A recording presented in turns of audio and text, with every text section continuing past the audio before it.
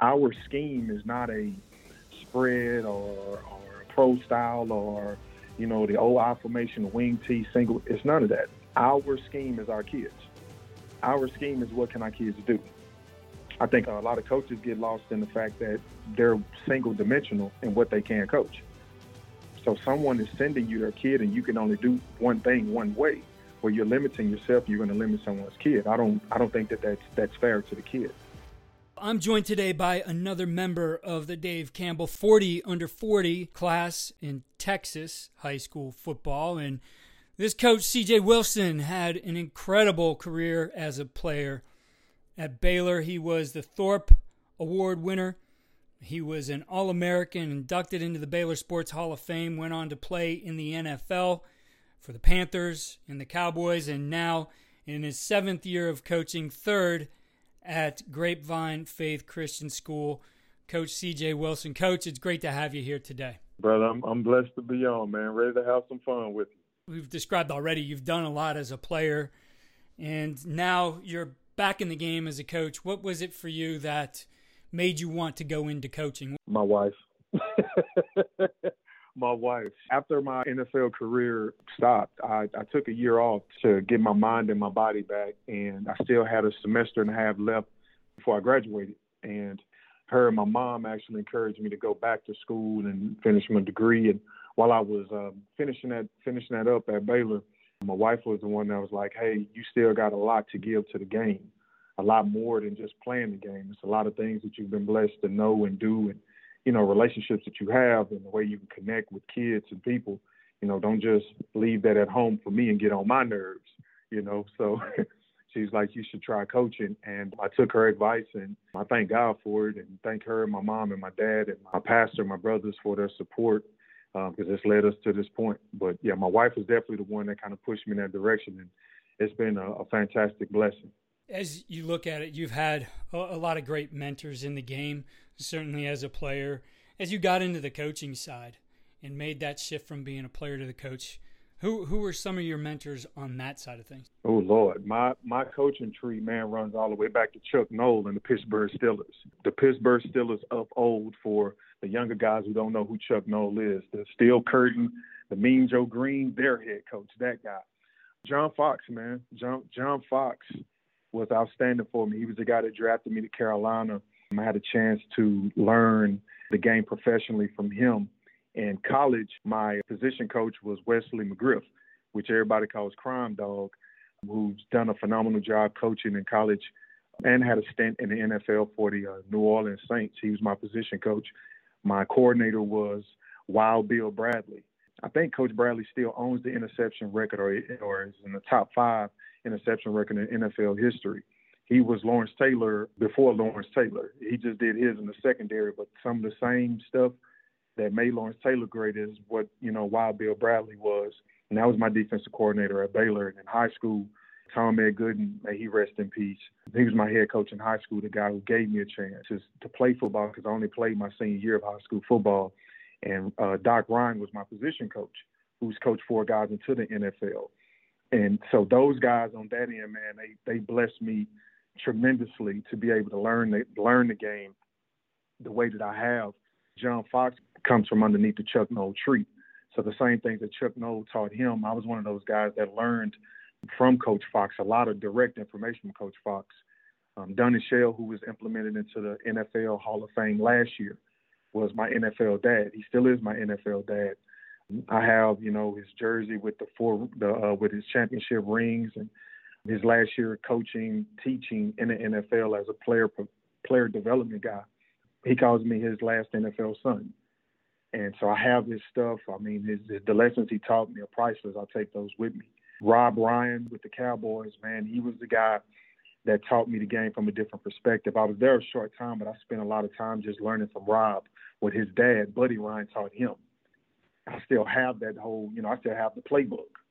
I'm not talking about just the 46 defense. I'm talking about everything that Buddy Ryan taught. So, like I said, my coaching tree, man, on both sides of the spectrum runs pretty deep with Guy Morris as my head coach at Baylor. So that's going all the way back to the Patriots and what he learned from them. And, Tony Dungy learning, at his feet Donnie Shell was Tony Dungy's best man in his wedding, so getting a chance to learn the ins and outs of cover two and just defense from Tony Dungy himself, man. So, yeah, I got a lot of great coaches that have, had a hand on my actually learning and humbling process to lead men. So I'm thankful for that. Well, in that regard, you have certainly an incredible wealth of football knowledge that you've gained from them. But for you, it wasn't necessarily that, my biggest desire is to teach these guys the game of football only, that there's a lot that goes beyond that. And it's something that has been impactful to you and obviously something you want to pass on to the guys you coach. So talk to us a little bit about that side of things. John Fox gave me the opportunity to become a player coach in the locker room. I going to my third and fourth year in Carolina. He pulled me into the office one day. We had a conversation, and he let me know that he wanted me to take a bigger role in the room. And I'm in the room with a $53 million man and Chris Gamble and second-round draft pick and Richard Marshall and Ken Lucas. So I'm in the room with a lot of veterans, but the way that I studied the game and the way that I interacted with my teammates, that allowed for me to understand what it was like to be able to teach and relate to guys. And so one of the things that I drew back from that when I began to go through the process of coaching was not just seeing it from an X and O's perspective, but what is the best way to think as a player? What's the best way to respond as a player? I've been blessed to be the guy who got kicked out of athletics, a guy who's led back in athletics, the kid that had to earn his way back in, the kid who was a sideline player, the kid who was a role player, a star, a starter. Every aspect of the game that a player could go through, I played those roles in my career. And so what I did was I humbled myself to the fact that I want to be that type of coach that I don't want to just call kids out. I want to call kids up. And so what I want to do is the way to coach, I want to be coached. And that's going to vary because I like being, as I've said, the different guys that impacted me, it wasn't the same coaching style. It was a coaching style that was, this is how I would respond if I was this player. So you got to be diverse in your style of coaching. You can't just have one method because you're going to have a diverse style of kids. So you got to be able to relate to all of those kids. So that's what I drew from them in order to help me become a better coach is you can't be one way. Even money has inflation that's attached to it. So its value goes up and down. And so it's the same way that I coach. I understand that one coaching style is going to hit inflation. I just got to be able to transition and use a different style of a different currency in order to win over kids. Definitely want to dig into the teaching side of things here in a little bit, but I think all of that starts with a mindset. And being the head coach, you're going to set that mindset for the program. So for you, what is the mindset and approach to this game, and how do you pass that along to your players? Well, we lead with love, brother. That's my coaching style. What I lead with is love. What I lead with is with God. And there's two elements of love. It's charity and it's discipline. Charity is what you give and discipline is what you restrict. And so when you do that and you show kids that, there's a love you got to have for this game, but there's parameters within it, you can teach men how to love through a game that's violent. And that for me, like, X's and O's, putting people in positions to win, I do that because I love them. And within those positions, I give them parameters. Like, okay, this is as far as this can go, the discipline of it. So that's pretty much, man, my coaching style is that. I don't, I teach my coaches first, and then, my coaches teach my kids. Is our scheme is not a spread or a pro style or, the old I formation, wing T, single. It's none of that. Our scheme is our kids. Our scheme is what can our kids do. I think a lot of coaches get lost in the fact that they're single dimensional in what they can coach. So someone is sending you their kid and you can only do one thing one way. Where you're limiting yourself, you're going to limit someone's kid. I don't think that's fair to the kid. I think you should learn how to be diverse. You have to be diverse as a man. You got to be able to do different things as a man to be successful as a man, especially in this world. So it's the same thing. If your kid can't be in a spread offense, then me as a coach, I got to find a better way to put that kid in a position to win. I can't ask the kid that loves chemistry, ask him to go and do, be a business major because I want him to make more money. He may make money, but he's going to be miserable in life, and that's going to affect the people that surround him. Why not get him to be the best chemist that he can be and then operate within that world? I look at it from that perspective, man. We're dealing with kids, and I thank God to this point we've been successful at doing it. Well, and really what's coming through there is that your approach is to put all these guys in a position to use what they have, to put them in a position of success. And you've talked about some of the great teachers that you had and their approach to the game. And you mentioned the flexibility in it, right? In knowing how you coach a certain kid. So in looking at doing that and certainly passing it along, because you coach the coaches too, right? Passing that along to your guys so that you make sure they carry it out. What are some of the key things you're focused on in that regard? I focus on with my coaches, I give them freedom. That's one of the big things that a lot of coaches, man, and I've listened to your podcast. I love it, by the way. Let me go ahead and just send that shout out. I love what you guys are doing over here, man. One of the things that, and some of your coaches have run into this, and I've seen this happen in a lot of different places, I give my coaches freedom. If I trust you enough to be in a position to do what you do, I'm going to let you do what you do. I'm not going to micromanage you. I'm not going to look over your shoulder. I'm not here to protect my job. That's not my job at all. My job is to do my job by being the overseer of this program, but at the same time, it's to make sure that I grow coaches just like I grow kids, and that comes with giving them freedom. So that's one of the key ways to get coaches to understand that they need an opportunity to be free to let their gifts come forward. That benefits the whole program. If it's something that you got to kind of, pull a guy to the side and like, hey, no, this is the way we want to do it, that's fine. But you will see men expand when they're free. And that's one of the things, one of the first things I told my coaches is, fellas, I didn't come here to restrict you.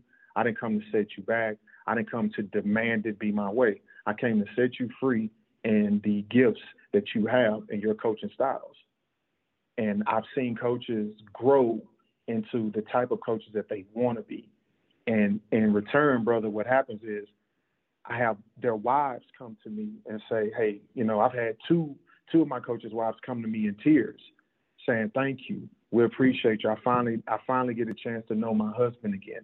He's not up at the building all night. He's not, losing his mind. Like we actually go on dates now. He can go to different family activities in season, and still be able to get his work done. Why? Because I give my coaches freedom to coach the way that they coach.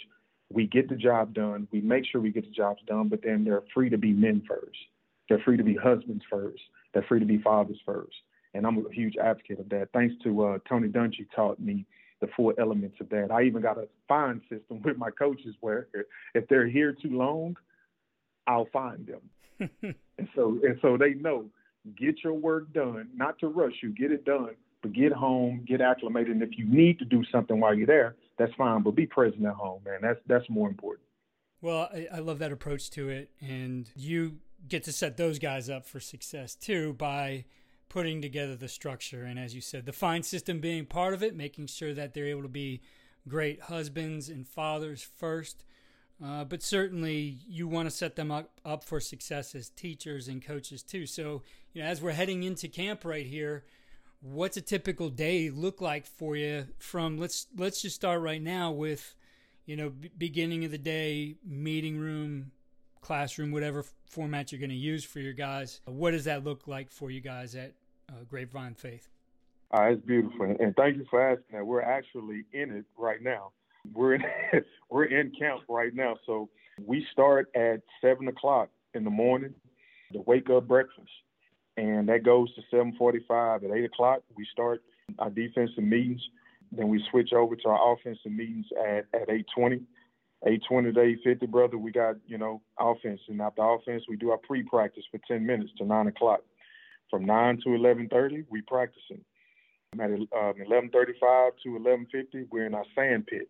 We finish our practice in the sand pit, working on our ACLs, our PCLs, our MCLs, ankle strengthening work, adjusting slightly, adjusting majorly. All of the work that we didn't get in while you're working on football, we still got to work on the injury prevention type stuff. So we go from the sand pit to right now we're at lunch from 12 to 2. from 1 to 2 o'clock, we normally have a meeting, but I've already had the meeting with my coaches, so everybody get downtime. From 2 to 2:50, special teams meeting.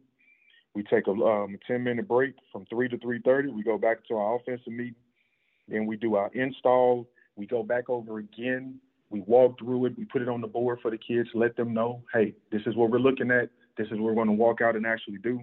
Then after that, we go into our pre-practice, 3:45 to 4.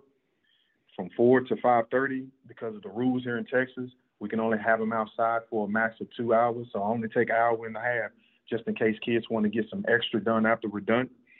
Then after that, we do injury prevention, getting the kids in the cold tubs. After everything is over with, we do different work with the shoulders, different work with the hands, different work with the neck, different work with the hips, hamstrings, whatever little nook or cranny you may have, we work on that for a 20-minute block after that.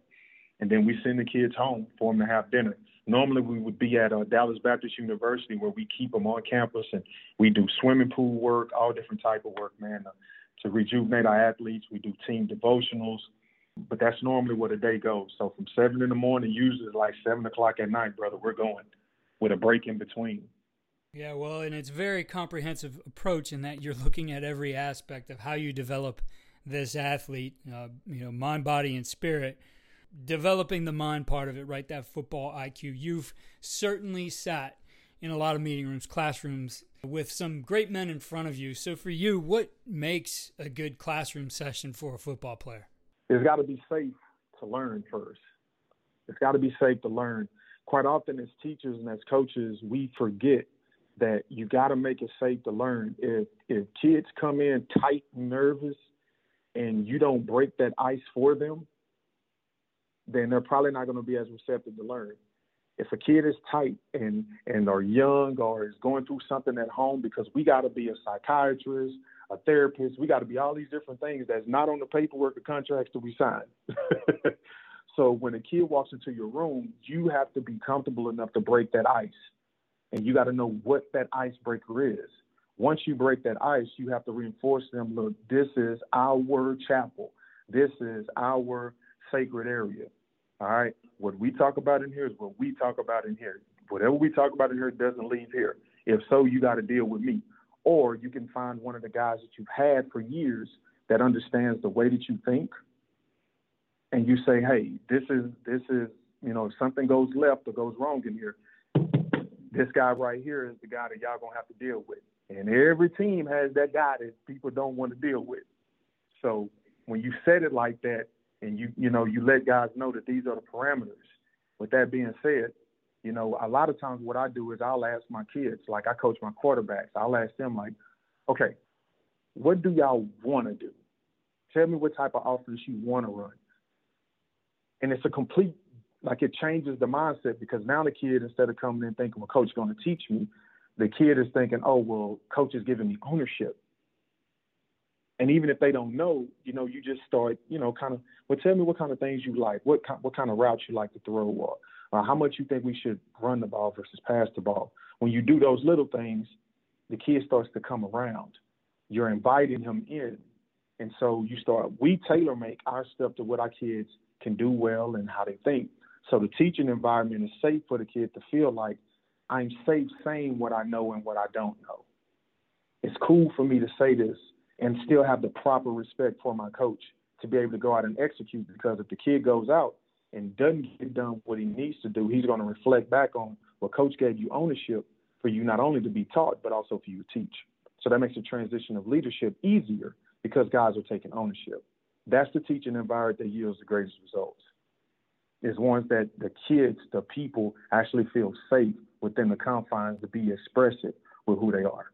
Taking that out to the field, you've already mentioned that you're limited in time, right? So you got to be very efficient. So individual periods, what's the best individual period for you? And especially because, again, you've done this for years. You were a guy who made it to the highest level and extended that career. So what's going to make you most effective as a player? What's going to make me most effective is coach understanding when I need more individual time, when I need group time, and when I need team time. And it'll fluctuate.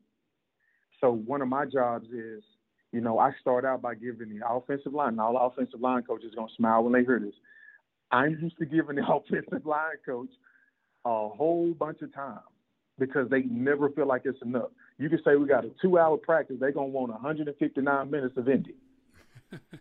That's just how they operate. So I strategically set practice up in certain ways to make sure that the guys who feel like they need more time, they get it. And so I watch how that particular group produces. Certain groups, like let's say the DBs, they don't necessarily want a lot of individual time. They prefer the group time where I can do like one-on-ones. But they need the individual time in order to learn what they got to do in one-on-one. So we just make it to where I just want you to work on this one thing today. I'm not worried about you getting beat today. I'm just worried about you actually keeping your eyes on the hip until you get a hand on, or staying in phase and not looking back until you can get a hand on. Linebackers, well, coach, how long do you need? About 15 minutes. Okay, I'm going to give you that. The next day he may need 20 minutes. The day after that he may need only about 10 minutes. So I'm constantly communicating with my coaches about what they need. We'll have a time block, but our schedule fluctuates according to the needs of our kids. Instead of just saying, we got 2 hours, we're going to do it like this, we're going to do it like this, we're going to do it like this. No. Offense sometimes got to give, and I know some offensive coaches are going to be upset. Yeah, offensive coach, sometimes you got to give 10 minutes to the defense. It don't matter if you can score 70 points. If you're giving up 71, you're not that good at what you do. How about, is it wrong for you to take about 30 points and then just run and then actually like ball control to help the defense out? Maybe give 10 minutes to the defense to help them out, or take 5 extra minutes, give it to the defense, and then 5 extra minutes to give to the punt team to actually help the defense, stuff like that. So as a coach, I don't think that we should be as stagnant in what we do.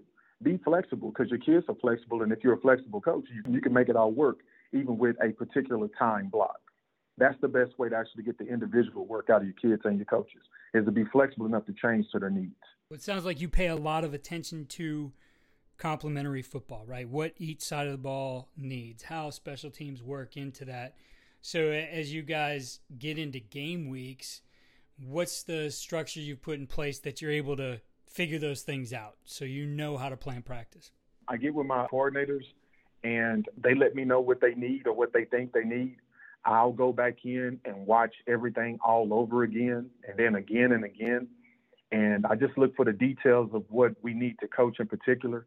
My coaches will take the big picture of it, and I'll let them work within the framework of their gift. And then the minute details of certain things, I'll just walk by and say, hey, this guy's going to be doing this, this, and this. I know coach told you to do that. So take what coach said and then add this to it and watch what happens. And you see the light bulbs go off for kids. And our prep, that's literally what our prep is the coaches sit down, we throw out ideas, we're all in the room together. As head coach, I'm not in another room. You know, I'm in the same room with my coaches. And so while they're going over things and talking about certain keys and stuff like this, everybody in the room is getting better as a coach. So my defensive line coach is also learning from the receivers coach. And I love that element. Yeah, that's great. Because looking at evaluation of players and how that's handled, I think feedback is so important to your culture, right? It can certainly be done the wrong way, which is going to tear things apart. But talk to us about your philosophy and what you feel is the best way to evaluate players and give them feedback. I'm of the mindset that what we set for them, what we particularly set for them, we gauge that first. And I'm a firm believer in this. Before we can evaluate the kid, we have to gauge them for what they actually can do, not necessarily for what we want them to do. The greatest drawbacks I ever had in my career, both as a player first and as a coach, was like, does coach really know what I can do? See, that's hard when you really sit down and think about, even us coaches, if we go back in our mind and think about when we were being coached, how often did our coach actually stop and ask us, well, say, man, what can you do? You start eliminating a lot of coaches, and that don't mean that they were bad coaches. It was just perhaps that the way that they was evaluating us wasn't correct, or it could have been better. And so that's what we do. We look for our kids to see what they actually can do, and then we take the minute details of that, and then we progress our kids to a point, and then we set our expectations for them of consistency. I'm not going to set an expectation for a kid to be something that's kind of unrealistic for him. I set expectations for our kids to something that they have shown me they can do, what I believe that they can do, and more importantly, how consistent they can do that thing. That's the real outlook that you're going to get on a season. The success of our season may not be winning a state championship. The success of our season very well may be, are we getting these young guys to consistently hit the mark of consistency, so when next season comes, I can expect a state championship out of them. That's how you evaluate players, is take the minute detail and go up. Don't give them something that's outstanding. That they won't meet that mark. And then that's how you send kids into depressive type states, or saying that they may not even want to play the game anymore, is because they don't feel like they can meet those expectations. That's how we evaluate from that point going up. The simple things. Coach, you certainly put a lot of thought and detail into everything that you do, and you shared a lot of that here in our short time today. But, if you were to look at the one thing you do as a coach that gives your players the winning edge, what is that one thing? I give them love, brother. My kids know that at the end of the day, they have me. They know at the end of the day, they have our coaches. They know at the end of the day, they're going to have our best. And that's what gets our guys to buy in and day again and again, and that's what gives us our greatest success. Coach, I know you're going to be busy here during the season, but I'm sure some guys are going to want to reach out and learn a little bit more about what you do in the off season. What's the best way to connect with you? You can contact me at cj.wilson@grapevinefaith.com. That's direct to my email. I can deal with that. My Twitter, and I'm terrible with that, but it's, if I'm not, I think CJ Wilson or CWill327, something like that. It's on Twitter. I don't really know. The kids be telling me, like, Coach, you got to get better at that. The best way for me is just to do it through email. You can contact me directly, and we can go from there. I really appreciate you taking some time out here from camp, and certainly would love to have you back in the off season and maybe dig into some of the things we talked about here. So best of luck to you and Grapevine Faith in 2022. Yes, sir. Appreciate you, brother. Anytime. Thank you.